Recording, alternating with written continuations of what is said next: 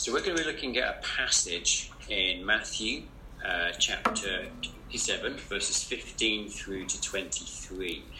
And we're going to look at this in a slightly different way. We're going to read it, but I want you to try and imagine that you are Barabbas, okay? That's what we're going to think about this morning, us being in Barabbas' shoes. So you're going to need a piece of paper, definitely kids, piece of paper. You can join in, two adults, if you want to do the activity as well, that's totally fine. But kids, if you've got a piece of paper, and you'll need that as we go through and we look at these verses together briefly, okay? So I'm going to read first of all Matthew chapter 27. So Matthew's the first book in the New Testament. And if you guys have got it there, I'll read verses 15 and verses 16 together, okay? Now, at the feast, the governor was accustomed to release for the crowd any one prisoner whom they wanted. And they had then a notorious prisoner called Barabbas, okay? So there's a special time of the year, it was at the feast, and there was this man, at this time we're introduced to a man called Barabbas, and he's what says a notorious prisoner. And what that means, as we find out when we look in some of the other gospel books, is that he was actually a murderer. He killed people for what he believed in. So here was this murderer, and I know it's going to be a bit tricky for you to imagine this, but we're going to try and imagine what it's like to be in his shoes this morning as we look through this passage. All right, guys, so you're in the cell, you're waiting. You've done wrong, and you know it. You've been caught. But you also know what's going to happen to you. You know the law. You're going to be put to death. Your life is going to end. You begin to think about your life, what you've done with it. Now, what I want you to do is, I want you on your piece of paper to just put your hand on your piece of paper, and I want you to just very quickly draw around, you trace your hand for me, okay? So that you'll have something just roughly looking like that, okay? So if you can quickly do that for me.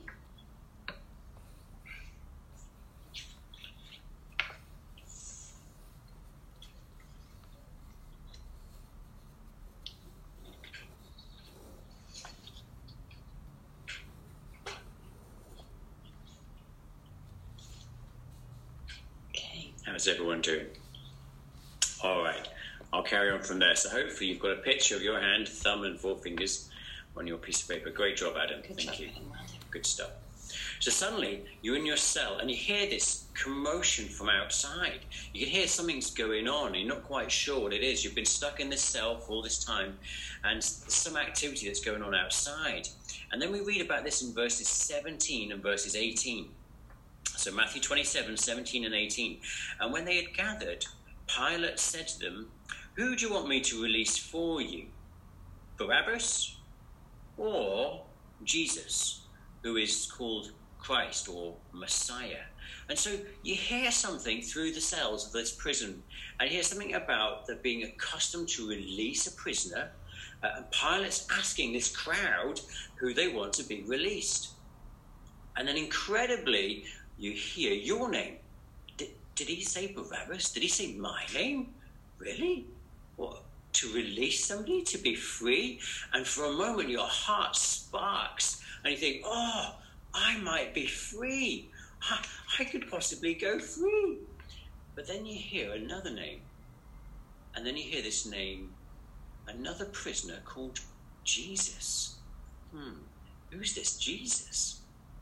So on your piece of paper, what I want you to do now is to write down on the first thumb or finger, depending on which hand you've drawn, the first finger, if you like, to write the word Jesus. So we'll try and show you what it looks like there, okay?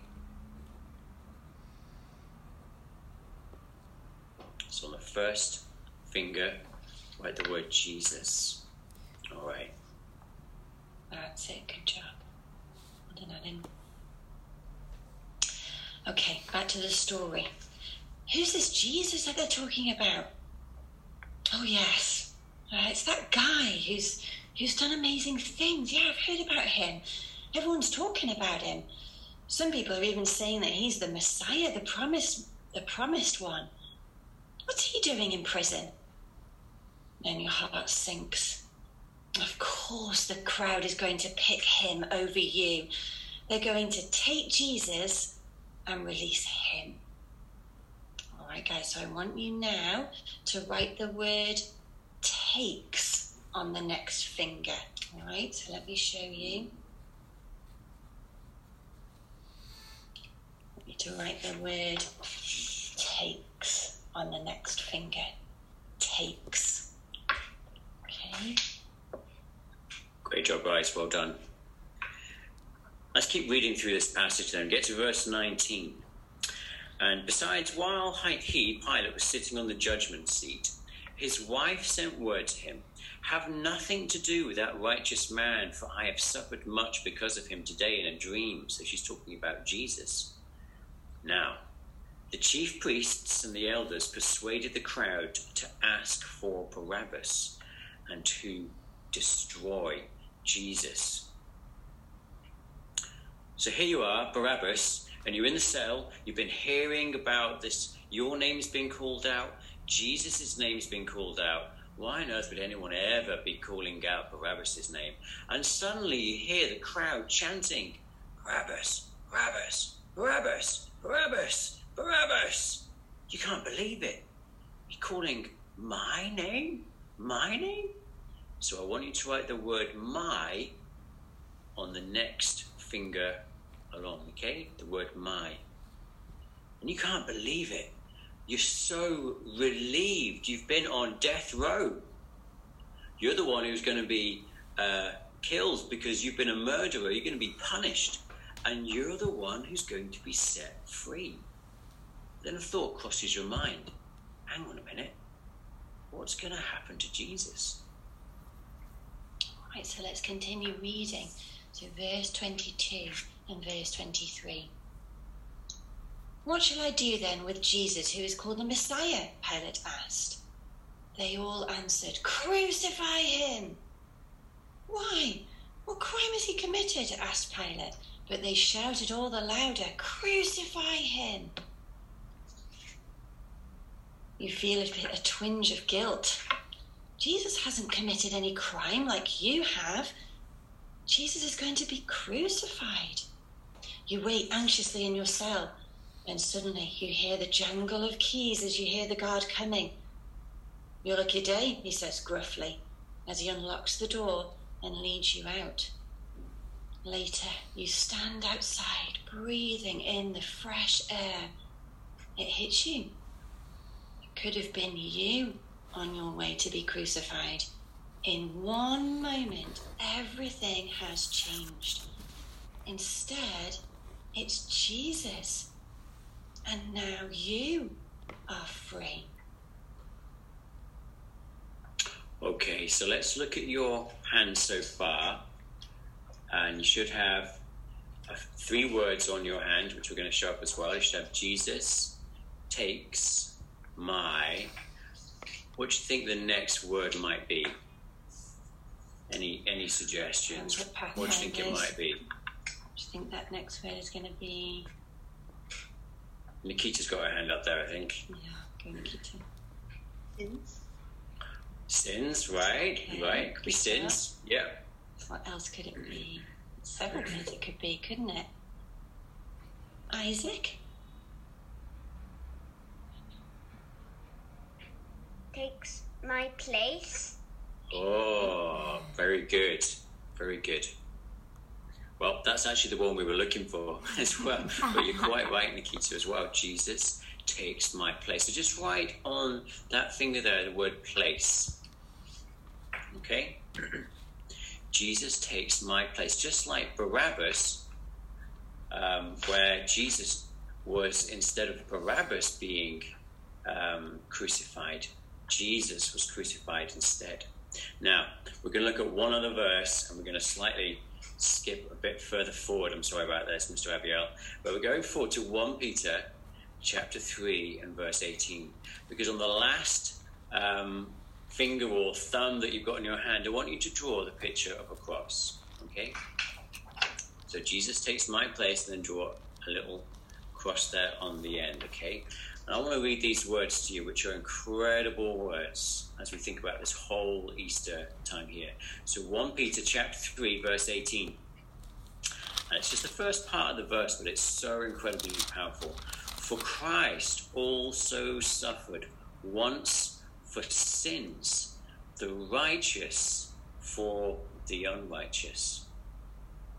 And this is the incredible thing, kids, that we're the unrighteous ones. We're just like Barabbas.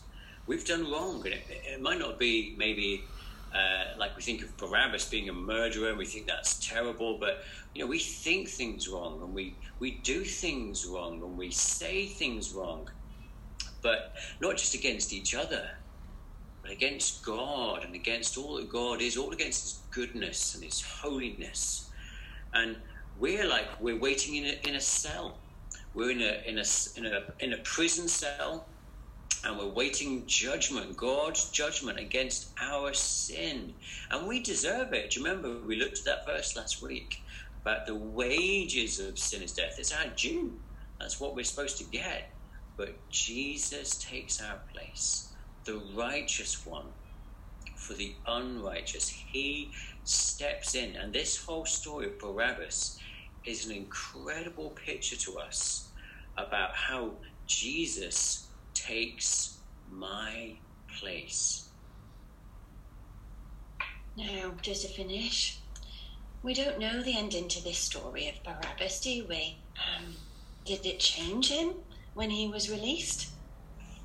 When he realized he'd been set free and Jesus crucified instead? We don't know.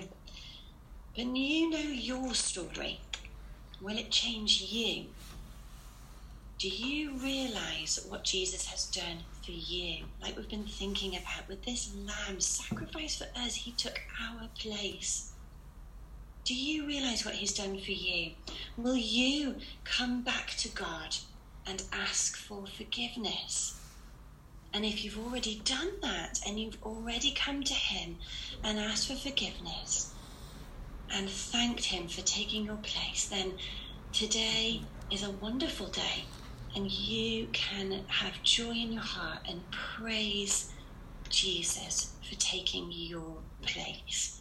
So maybe Pathfinders, you could put this up somewhere today, maybe just on your wall somewhere, and just think about this today as you're going through your day. Jesus takes my place.